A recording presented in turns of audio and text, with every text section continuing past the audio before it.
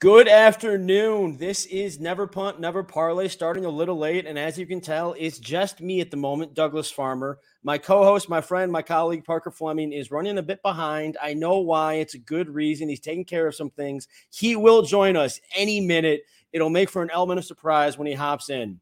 And now that I've given you the cover story of why we're starting late, the cover story of why Parker's not here, I'll tell you the truth. He's scared. He went 0-3 2 weeks ago, and you notice we didn't have a show last week. Coincidence? I don't know. And his 3 picks were terrible. Georgia never was in danger of covering against Missouri. Central Florida was my fault. Nebraska never was going to cover 3 against Michigan State, outright lost. Buffalo was never going to cover 15.5 against Toledo.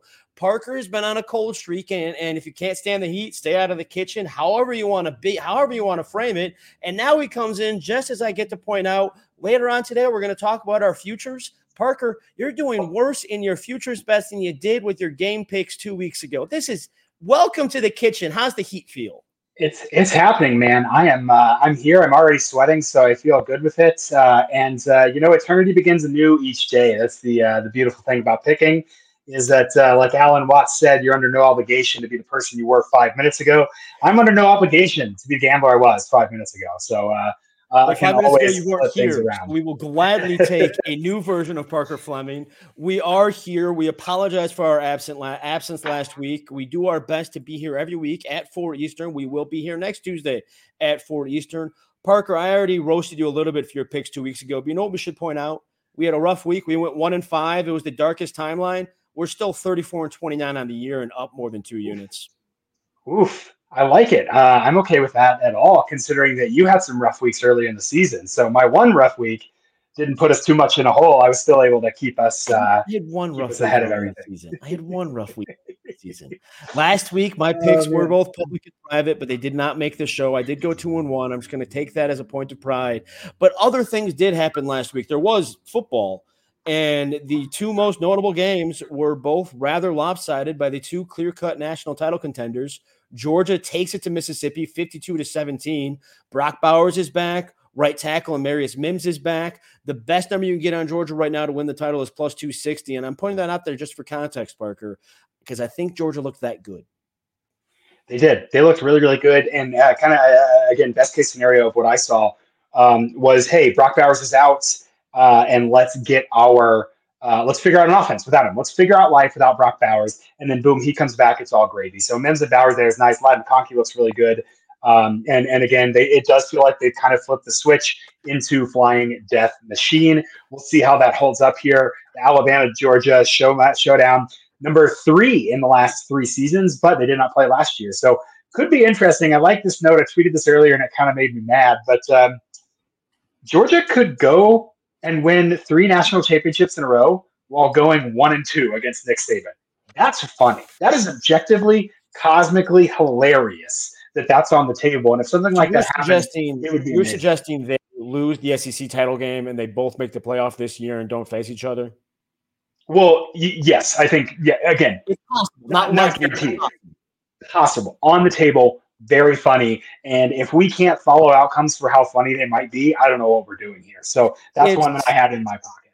It's the SEC corollary of last year's playoff that Ohio State could have won the national championship while Ryan Day had gone 0-2 against Michigan in the last 2 years, which Ohio State fans would have been just as frustrated. It's that corollary of, sometimes rivalries are more important than the playoffs, something you and I will come back to here, something we believe in our heart of hearts, our soul of souls. But speaking of Michigan, 24-15 against Penn State. Penn State has a legitimate defense, and to use a Parker Fleming verb, Michigan just beefed it. They did. Did not, negative success rate. But why? Because they didn't have to do anything in the second half. They just handed the ball off, took a couple of runs, and just ground out the clock. Absolutely outclassed, different levels there. Penn State's defense, fine. It's fine. It's not amazing. The offense, nothing at all. And you can see, they made a change in offensive coordinator. I think that might have been long overdue. They didn't have the personnel that he's succeeded with in the past, aka tight ends and maybe a certain type of running back. But it's a good example of how the talent fit is an underrated evaluation tactic. You can see somebody having good talent. You can see them beating up on bad teams because of that good talent. But if you're consistently falling flat against the other good, talented teams, similarly talented teams, your fit is not right. And you got to think about that complementarity when you're evaluating a football team. I do like the way you phrased your first point there. Michigan had a negative success rate. Michigan, by the numbers, played badly in the second half. And it's nice to hear that from you. And this is meant sincerely, because even you will admit that sometimes the numbers don't tell the story, and you have to, watch the game to understand what happened. Michigan took a backseat to analytics in that instance. It got hurt on that respect, but it's because it knew how to win the football game the proper way, its own way. And that's good to keep in mind on these things. Yeah, absolutely. You don't have to, don't do more than you have to, especially with Ohio State on deck. Why would I, if I can just run and win the game, why don't I just run and win the game? Florida State survived in kind of, I won't call it survival Saturday, but we did have three of these teams here that just kind of narrowly won games that they probably should have won, based on the pregame spread, a little bit heavier. Washington survived against Utah. Speaking of hilarity, did you see the dropped pick six? Dropped it before he got in the end zone for Washington. Very, very funny football play. And Oregon, survived against USC. That was within a touchdown. And Texas turtled up in the second half and kind of let TCU claw back and only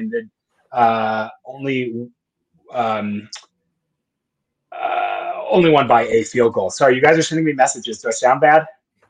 A little bit of feedback on the mic. Producer Jacob thinks you're coming through the wrong mic there. But my point, and so I'll vamp for you for a second to cover that. I put all of those on our outline here because that's how good Georgia and Michigan looked. If Florida State's barely getting by Miami, if Washington's barely getting by Utah, it's so on and so forth. Coaches like to say winning is hard, and we laugh at them and we make fun of them, but it is. And nonetheless, there's a real legitimate point here that maybe this is just a Michigan-Georgia year. The best number you can get on Michigan right now is plus 245, and that we're getting to a point where Michigan and Georgia are equal in the futures market, and it's just the two of them. And I think that's worth pointing out at this point. They both have conceivably only one real test beforehand, Ohio State and Alabama. So we know they're going to be in it. Presuming no is not the right verb there, but it looks that way. And that's why I wanted to run through those games. But like I said earlier, Parker, we don't care just about the playoff. It's not just about the playoff. There are 133 teams, and that's before I start to ramp about the FCS. Parker, I got into a little bit of debate this weekend about the group of five. There's no undefeated team. There's no headline-worthy team, but there's some good possibilities for a New Year's Six team, right? Yeah, I think there's a lot of fun there. And looking at some of these teams that aren't, going to compete for a playoff or even flirt with the playoff. I think there's a lot of fun here. Obviously, Tulane is probably closest to making it outright, but I think there's a couple others that are pretty interesting as well. I mean, who's Liberty going to lose to? And that's a question that we have to ask ourselves facing right now. And they're in a conference now, so they're not kind of like BYU and last year where you don't know, they're not G5, they're not P5, so they're not going to get that spot. Liberty has a lane to it as well. It's fun, and you look at the Jamie Chadwell offense. I asked you the other day, what one of these group of five teams would you be most intrigued by in a New Year's Six bowl?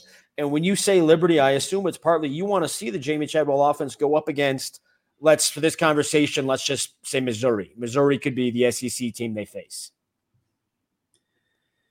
Yeah, or even a Penn State defense. I think those would be the two candidates depending on how everything kind of shakes out and who wants to go where. But I think they could absolutely give somebody hell. Their roster isn't great. Would definitely be kind of an underdog story, but catch somebody. I think Missouri would probably smoke them. But like somebody like Penn State, it's maybe a little bit like, we go to New Year's Six every year. We lose to our rivals. Like this just isn't exciting for us. I think they could catch them and make things very annoying for them. The one I would be most intrigued by, now selfishly, we're going to get to this in a moment. I want it to be UTSA because of a future that has some nice value. But the one I'd be most intrigued by would actually be forward-looking SMU. If SMU very much can make a New Year's Six bowl, if it wins the AAC, goes in and takes it to a Penn State or a Missouri, SMU with an I don't know where it came from, underrated defense at this point is starting to be recognized, very good defense.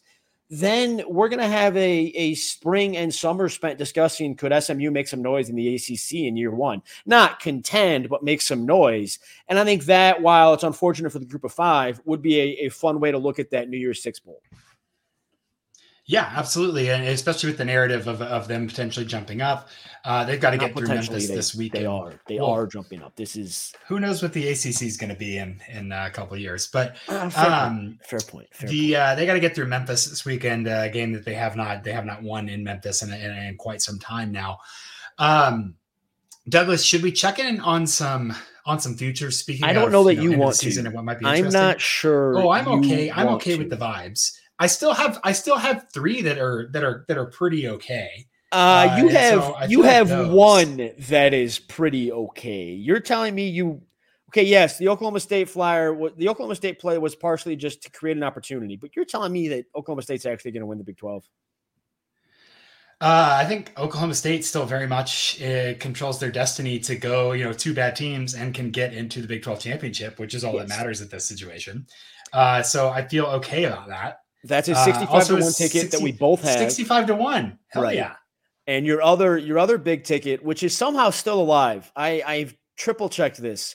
Nebraska can still win the Big Ten West for me and then the Big Ten for you if it beats Wisconsin and Iowa loses to Illinois this weekend, which is a narrow path, but it is like Iowa's only a 3-point favorite. Nebraska's only a 5-point underdog at Camp Randall. Crazier things have happened. But then I have three that are all very legitimate. Bama to win the SEC, Louisville to win the ACC, which, hello, thank you, and Texas to go to the playoff. All three of those are alive and well. All three of those are still looking like they could turn out profitable. The only one that I say is Alabama to win the SEC. Texas, you need help for the Longhorns to make the playoff. First of all, they have to keep winning. They have to win out, but they need the Pac-12 winner to take a loss. They need Florida State or Michigan to take a loss. Is one of those 3.5 teams taking a loss likely? Yes, but they need that. And so I'm not sure you can claim that's alive and well. That's probably fair. That's probably a fair distinction. Which one of yours are not settled yet as well? You've got Michigan to the college football playoff. The Cowards Michigan to win it. I've got Michigan to win it at plus 950. That, value-wise, that's down to 245. I'll take it. And then I have 4 conference plays that were all legitimately full plays. Washington was only half a play that look great. Air Force to win the Mountain West at 5-1. UTSA to win the AAC at 470. Troy to win the Sun Belt, already locked up a bid at 350. Washington to win the Pac-12 at 360. And then I'm still sitting on Oklahoma State, Georgia Southern as Flyers. Oklahoma isn't dead yet. Ohio to win the MAC isn't dead yet. I'm looking at a pretty good chance of a nice profit on my futures. You need everything to break right to land in the black. And sometimes everything does break right. Sometimes it doesn't, but that's great. All I need is Oklahoma State to win the Big 12, and I'm fine. Then I get to take victory laps. It's fine. You just need the one to get there. Parker Fleming, avowed forever Oklahoma State fan. You heard it here first, folks. Oh, man.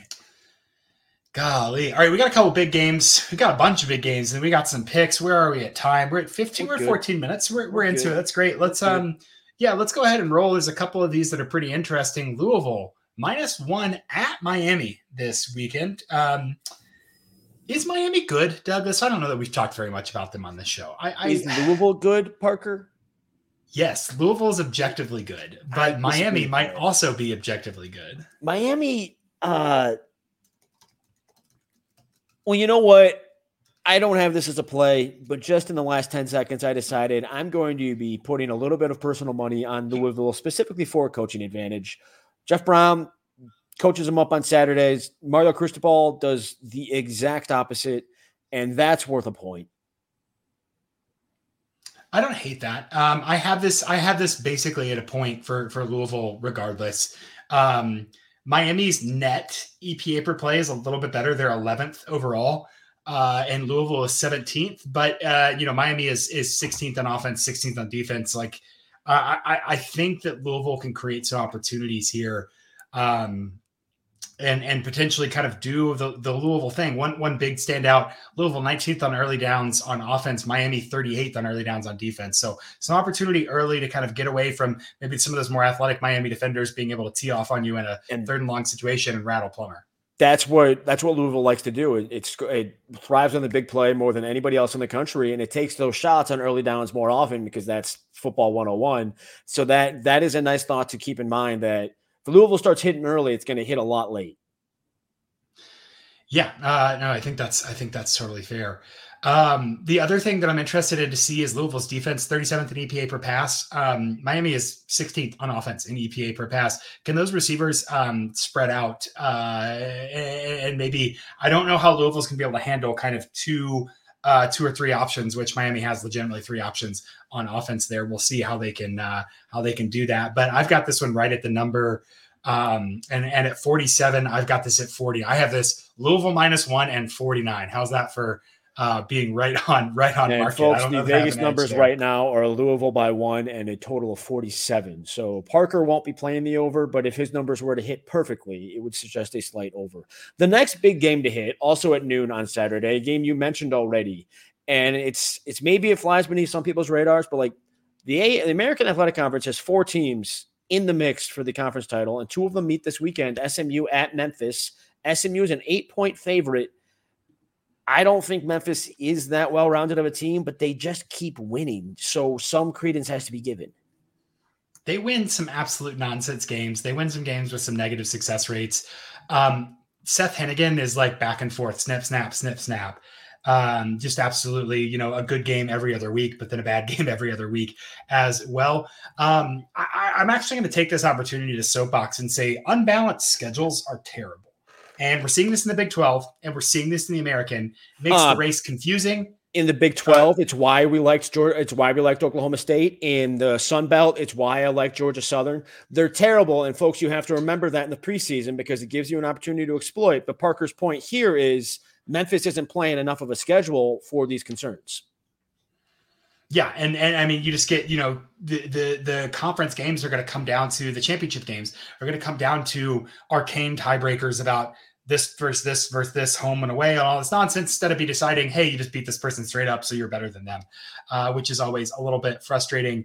Hennigan, I'm really interested to see kind of where he lands. One thing that's crazy about him is his average depth of target oscillates wildly in a game. It's been as high as 13.2, as low as 7.7, just back and forth, really, really kind of all over the place for him. And he's done a lot better at avoiding pressure the last couple of weeks. I say that because SMU's defense is very, very good. They're 42nd in EPA per drop back. Hennigan is, taking a sack, only taken 3 sacks in the last 3 games. Pressure to sack ratio of under 10 the last 3 games, has been good at avoiding that pressure and trying to create. That's what you're going to have to do against SMU that is very, very stout up front. SMU's defense came out of nowhere on me this year, and I don't know that I've properly comprehended it, and that's me acknowledging that it's been an offensive team for all these years lately, and it still is, but its defense is legitimate. That Hennigan average depth of target thought, I'm going to have to think about that, but the SMU defense could cause him many, many problems. Another defense that's going to cause somebody many, many problems is the Georgia defensive front against your favorite quarterback, Joe Milton. Georgia's a 10.5-point favorite, and I'm not sure Tennessee has a chance given how Georgia looked last week. I don't have this number in front of me. I should have thought ahead on that. When spreads are within 2 touchdowns these days, Georgia shows up. That's when Georgia actually cares. It sloughs against Vanderbilt because it's going to win if it plays 1 quarter. I don't know. Parker, do you think Tennessee has a chance at an upset? Honest to goodness. I think Tennessee has a 33% chance at an upset because a favorite of 10 points wins about 77% of the time in college football. But in terms of the specific matchup here, I will say that the reason I'm not picking Georgia here is not only that they let me down the other day by not stomping on Missouri's neck. Dolly Parton has been summoned and will be at the game and is in favor of Tennessee. And I want to live in a world where Dolly Parton means something. And so if there's any reason, this is Parker's roots showing through. Jacob's checking my math in the I wasn't going to say here. it. Producer Jacob, come on, it's been a long day. 23%, 77 minus 100 is 23. I'm negative 23. I know. Oh gosh. But with Tennessee, I want to say that their defense has been much better this year. It was a joke last year. It was absolutely abysmal pass defense last year. This year, they are very good. They're 5th in EPA per rush. They're 30th in EPA per pass, much better. And so from a program building perspective, that's what you want to see. A lot of guys can build one side of the ball up really, really well. What they can't do is fix the other side of the ball. It looks like Heupel is at least making strides in that direction. What I don't love, though, is that their defensive strength is entirely their run game. I don't think that holds up against Georgia. Georgia is 10th in EPA per rush. They are 7th in rushing success rate on offense. I believe that they can physically just move the ball against Tennessee if they need to, which gives them a very long leash to go find Ladd, to go find Brock Bowers, and really experiment on offense on how everybody works together on the field. Given that style points are going to matter, whether you want them to or not, for the college football playoff. If they were to lose to Alabama, I think they have every incentive here to play 4 quarters of murder ball. So I'm really not optimistic in Tennessee covering, but I do not want to bet against Dolly Parton. You are kind of playing both sides there. Your Dolly Parton thought got Gabe Hernandez to consider, and I like the phrasing here, hammering the Tennessee money line, because we are, of course, part of the Hammer Betting Network on the Hit the Books HQ YouTube channel. Subscribe, rate, review, yada, yada, yada. You then close there thinking Georgia might run this up. If I see a Georgia by 10 flat, I'm going to be on it. I would enjoy that very much. Our next and maybe most curious big game to touch base on is Washington at Oregon State. Undefeated, top 5 Washington is a 2.5-point underdog. And you have to understand why. It's Corvallis. It's abandoned Corvallis, angry Corvallis, and weird things happen. Yeah, I think there's also potentially some weather this weekend. It's supposed to rain pretty heavily and be like 50 and cloudy on Saturday. So that certainly makes things a lot worse for Washington, who wants to pass a whole lot in this game. I still do have Washington favored. I understand this. This feels a little bit like Kansas going to Iowa State a couple weekends ago and being I think they were the underdog, but regardless, it's like you're ranked and you go to a weird place. I thought Iowa State should have won that game, but that's immaterial to this discussion. Oregon State has just had some issues, but it's still a very good team. Washington 8th in EPA per play, Oregon State 12th. And while their defense is just 1 spot better than Washington's, their offense is about 6 spots better, third to 9th there. So still a high quality team. I do think they've been a little bit forgotten, but I do think that they are competent. What I'm interested in watching for is, can they prevent Washington from running away? You've seen a couple of times this year, Arizona State, for instance, where Washington was forced to play someone else's game. And when that happens, they are much, much worse. Can Oregon State dictate the pace? That's going to be the biggest thing for me here. And it's the Washington offense, to draw a rough parallel. It's like Tennessee's offense last year. When it's clicking, it's going to get away from the opposition. If it misses a few times early, the pressure escalates. It's a bit of a variance play now. Washington, Michael Penix is so accurate. The variance hasn't presented itself, but it's that thought holds true of they need those big plays. And as soon as a few of them miss, they need the rest that much more, which then sets up an Oregon State thought. You have a very good point there. I want to touch base before we get to our picks. Gabe Hernandez asked if we have any thoughts on the Utah-Arizona game, and as did Dusk. And I have been tailing Arizona for a while now. I'm not going to stop. As much as I liked Utah to start the year, as much as I'm impressed by Kyle Whittingham's coaching job, it's one of his best. What Arizona is doing right now needs to be appreciated, and that alone will get me there in time. Yeah, Arizona is good. I think it's okay to say. Hilarious tweets about, if they hadn't lost this game or whatever, and they would be, hilarious tweets about that beside. I have them at 21st in EPA per play margin. That's levels previously unthought of. And the defense is 20th. Very good. That should be plenty to frustrate a Utah offense that has clearly run out of tricks. But this Utah defense is very, very good. I mean, I'm like legitimately excited to watch Arizona's offense play against them. Utah is up to first in EPA per play now. They've taken over UCLA. They're second in the pass, 7th in the rush. So watching Arizona, how are they going to attack this is really, really fun. I do think that Arizona wins this game just because I don't think that Utah can do enough on offense to keep up. And I think that Arizona is good for a couple of big plays here. But again, you can't say enough about what Arizona's done this season, and they're trending in the right direction, looking to build for next year, frankly, and in a good way. If they hold on to both Jed Finch and Noah Fafita, which in college football in 2023, you have to acknowledge those ifs, especially the coaching carousel kicking into high gear, going from 0 to 60 in about 2 hours this past Sunday. If they hold on to both of them, Arizona in the Big 12 is going to be a trendy thought next season. We'll see how the schedule breaks down, like we discussed earlier. Unequal scheduling is a frustration, but sometimes it yields opportunities. Just file Arizona away now for future reference. But with that, Parker, let's get to our picks this week. Returning to action, here we go. And I want to get in one right off the bat because it's Friday and we try to say our weekday picks off the top. I'm trying to get your Friday night bar tab paid for before your third drink because I'm taking a first half line only, taking UTSA by 8.5 in the first half against South Florida. Parker, I don't know if you've had time to look at all of your UTSA numbers, but I'm curious, first I'm going to rattle off two. Early in the season, first 4 games or so, UTSA's points per quality drive was 3.82. It was getting a quality drive less than a quarter of the time on offense. What do you have those at now?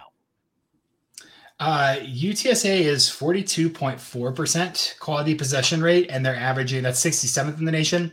They're averaging 3.66 points per quality possession. That's 58th in the nation. Now, I want you to realize that in the games that Frank Harris has been healthy, so the last, 6 games, they're averaging more than 5 points per quality possession. They're getting a quality possession on more than 2/3 of their drives. This team has changed that much in the latter half of the season with a healthy Frank Harris, and that is not being properly appreciated. That's the disparity between your numbers right now and just the 6-week subset. Frank Harris has made that much of a difference. Now, I'm taking them only in the first half because I don't like a 15.5-point line against an Alex Golesh offense. South Florida scored 35 or more points in 4 conference games. That just feels too ripe for a backdoor cover. But if I can get UTSA, and shoot, if they get the opening kickoff, I might go hit this again. UTSA's offense is that much better. They've covered the first half spread in 4 of their last 5 games, in 4 of the 6 with Frank Harris healthy. That alone gets me to think UTSA is undervalued, and this is the way to hit it. Yeah, that makes a lot of sense. South Florida, in the 90s on defense and the 110s on offense in terms of EPA per play. But yeah, I agree with Golesh. They are a little bit spicy. In being able to potentially put up some numbers and not stop, especially as UTSA gets a comfortable lead, says, hey, we've been hurt. We know we've got more to play for. Let's sit. Definitely a recipe for a backdoor cover there. So I do like that. I make this game about 9.5 full game. So I like that in the first half. I think that's pretty responsible there. I'm going to go with another G5 game, and I'm going to bet on a team I don't think that I've bet on this season. The Coastal Carolina Chanticleers are a team that I kind of had circled to fade this year, and Tim Beck's actually done a great job. They struggled early. We saw that drop off of the offense, but they've settled down and they're playing all right. And they've got a nice stretch of opponents here that really go in their favor. They're playing Army, and hot damn, this has moved to 3.5 from 4.5. I think it was when I picked this. I like having the 3.5 here. They're minus 3.5 at MGM right now, minus 115. That's what I'm going to take for my first play. Coastal 37th in EPA per pass. Army's defense 85th. Coastal generates a quality possession on 51.3% of their drives. Army allows it on 41.9. That's 22nd to 76th. On the other side of the ball, where Coastal struggles is the run game and run defense, but you can take most of the pressure off the pass game because you know what Army's going to do. 131st in rush rate over expected, and Army is 116th in rushing EPA per play. So a little bit of slack on the Coastal defense, a talent advantage for Coastal, and this offense is moving in the right direction. Give me the chance to cover here.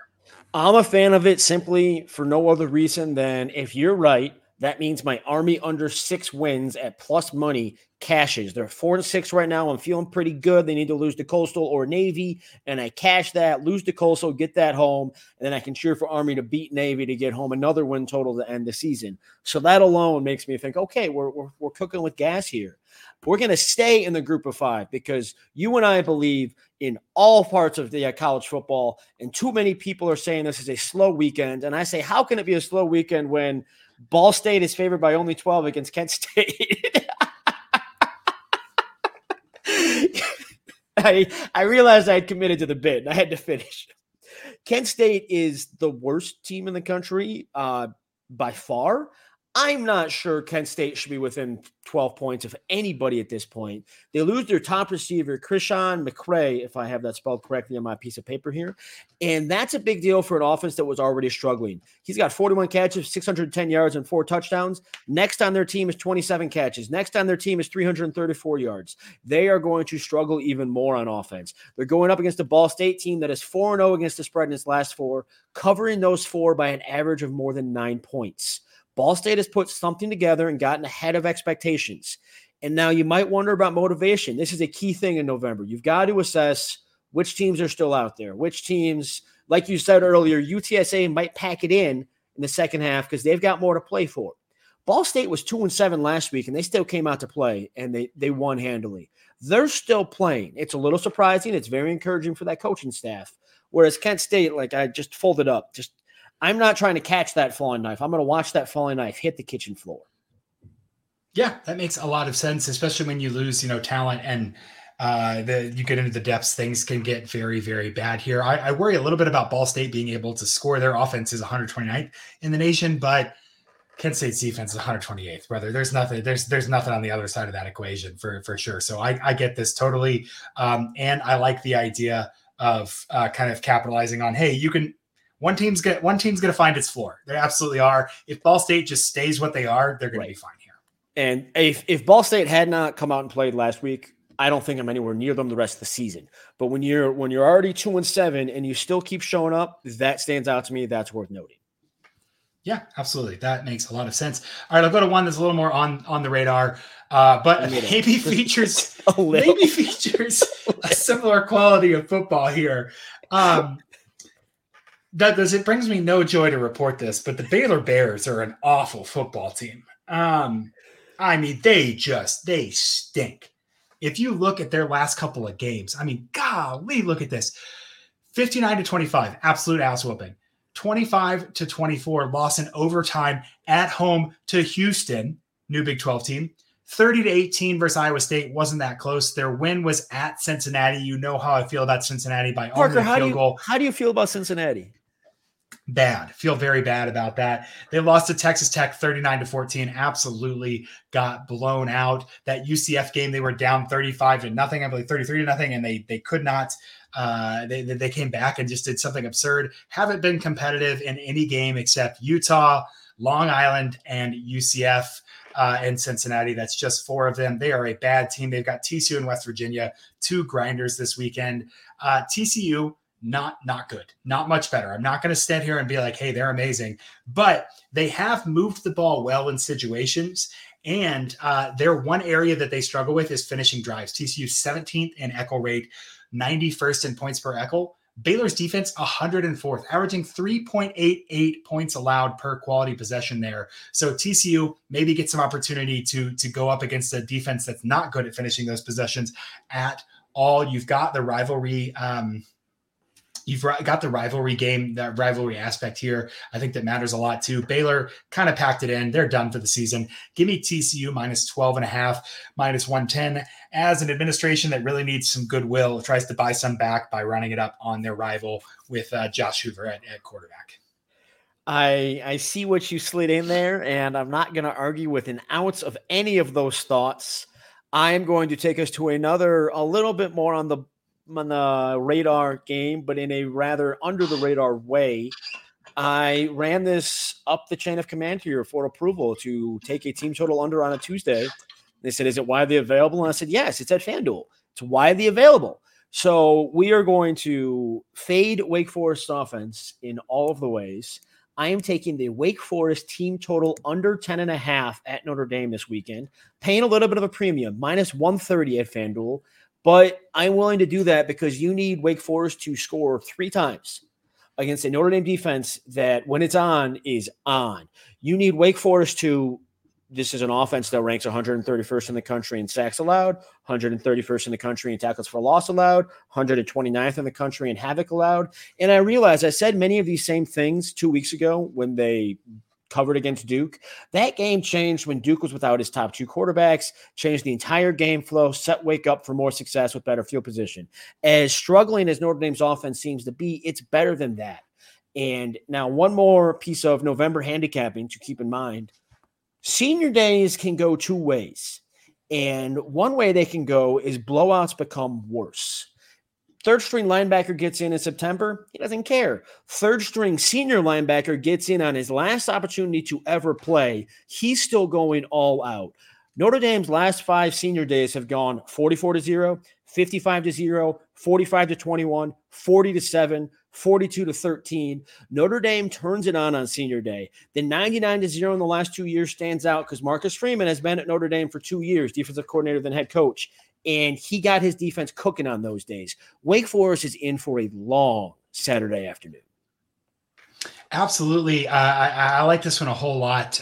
Wake Forest just not very good on offense, frankly, and certainly a far cry from that. There is the Sam Hartman aspect as well, wanting to show out. That certainly won't affect the team total per se, but is definitely something you want to consider in terms of general equilibrium. So I like it. I like getting weird. We like to talk about weird games. We like to talk about weird plays, and we'll go with the Wake Forest team total under there as one of the weird plays. I've got one more too. Going back to the Mountain West, we got to talk about the Running Rebels. We got to talk about UNLV at Air Force. They are a 3-point dog, and the Rebs have kind of gotten hot. Douglas, they've gotten a little bit hot. They won 56-14 against a bad New Mexico team. They absolutely took care of Wyoming, jumping to a 21-point lead and never looking back. Fresno got stuck there a little bit, but the last 2 before that, Colorado State and Nevada completely, were able to kind of take care of business, fought off that classic Colorado State late game comeback that they've been so successful. On the other hand, Air Force is depleted. They've got some injuries. They really got stuck with some turnover bug against Army and Hawaii, lost both of those games by double digits, and have really, really fallen. I think Air Force might be spiraling a little bit here, ripe for an upset. UNLV, the vibes are very, very good. Like what they're doing on offense, 56th in EPA per play, 38th in EPA per pass, which will certainly challenge Air Force's 25th rated passing defense here. So give me the Rebels, give me UNLV against Air Force here as the Falcons continue to skid. Maybe sprinkle some on the money line, but I'm going to take the +3 minus 110. You can get that DraftKings, Caesars, MGM, wherever. But let's say the Raiders are going to at least keep it close. Rebels. What did I say? Don't Raiders? like that. I can't remember. The Raiders are also based in Las Vegas. This is somewhat accurate. I don't like that because of my Air Force conference futures, but what I do like about that is it's widely available. Makes life easier for our viewers. Unlike many of our plays, I had to specify Wake Forest was available only at FanDuel. We specify those things so that you can quickly go find them. You can scan that QR code up in the corner and go to a sign-up page to FanDuel. Doesn't cost you anything, might make us look a little bit better. And then there's other games. Like earlier, Parker, you took Coastal by 3.5 at Army. Some books had that at 4.5, and we found 3.5 because the easiest way to improve as a sports bettor is to use multiple sports books and always get the best odds. We recommend using an odds comparison tool like BetStamp. Compares odds across all the sports books, saves you time, saves you money. Check out BetStamp. You get better odds and you get them quicker. You can download the app today. You can click the link in the show description, all sorts of places. Betstamp.app/hitthebooks. That's how you become a smarter bettor. That's what we advocate for most here, the Hammer Betting Network or the Hit the Books HQ YouTube channel. Please, again, rate, review, subscribe, etc. Otherwise, Parker, I want nothing to do with UNLV there. I do want to quickly point out looks like Colonel Locks there, heck of a screen name, asked us if there's any Maxim plays we like tonight. I'm not betting it, but it did make my list of considerations. If I had not gone with that Wake Forest team total under, I would have gone with Bowling Green by 10 tonight. Another example of shopping. I think that's not available everywhere, but you can still get it at DraftKings, and you want that 10 flat. Against Toledo last year packed it in once they had the conference championship bid locked up. They might do that again, and at that point, give me double digits. Yeah, I think I would go the other way there just for the sake of being a contrarian, but actually mostly because Toledo played a brand of murder ball last week that I have not seen. I have not seen out of that team. They were out for blood against Eastern Michigan last week and might do the same. You know what, Parker? I think it's time. Beer bet. I think we could do an impromptu beer bet here, adding to the pile of look at producer Jacob here. Had the graphic ready to go. That's top class work on it. What number are we using for this? Can I get a 9.5? Jacob, how quickly can you pull up the screen that we can look at to see what we can use? I see mostly 10s there. If you want to claim the 9.5, I think no. I'm an honest man. Let's do a 10. Let's call it 10. Okay. We are currently tied 1-1 on beer bets. I need UTEP to win one game. One game, Miners. One game. I don't know that that's going to happen. Both UTEP and Louisiana Tech are slightly more than touchdown underdogs this weekend. I'm assuming both will lose and continue this frustration, but that's life. That's the what's fun about it is that Louisiana Tech's schedule is weird. We did this the other day, but they're done after this week, and so UTEP, you got two chances. UTEP still has more football. One game. Just got to win one game. UTEP. Anyway, that I think we've covered it. You want to fire through a recap, and we'll get out of here for the folks. Yeah, absolutely. Fun show. I've got this week, I'm going to go with Coastal minus 3.5 against Army. I'm going to go TCU minus 12.5 versus Baylor, and UNLV plus 3, the road dog at Air Force. And I am taking UTSA in the first half by 8.5 against South Florida. I am taking Ball State by 12 against Kent State. And I'm taking the Wake Forest team total under 10.5 at Notre Dame, paying a little bit of premium there, neg 130 at FanDuel. But Notre Dame very well might shut out Wake Forest as it has its last two senior day opponents, both of them similar quality, 2022 Boston College, 2021 Georgia Tech. I like it. I like that you're exploring different markets too. Fun to get those in here. This has been another episode of Never Punt, Never Parlay, part of the Hammer Betting Network, found on Hit the Books HQ YouTube channel. Check out Knish and Powers and all their nonsense a couple times a week over there as well. If you're lucky, Joey Knish will show up on time, unlike Parker, and will show up with a mic plugged in, which Parker had to work on today. Parker is our new Joey. I did commit to the bit. I did commit to the bit this week. Yeah, I stand in here. Your most recent show, you went 0-3, even more like Joey Knish. The similarities are certainly striking. For my co-host Douglas Farmer, I am Parker Fleming. We'll see you guys next week, Lord willing.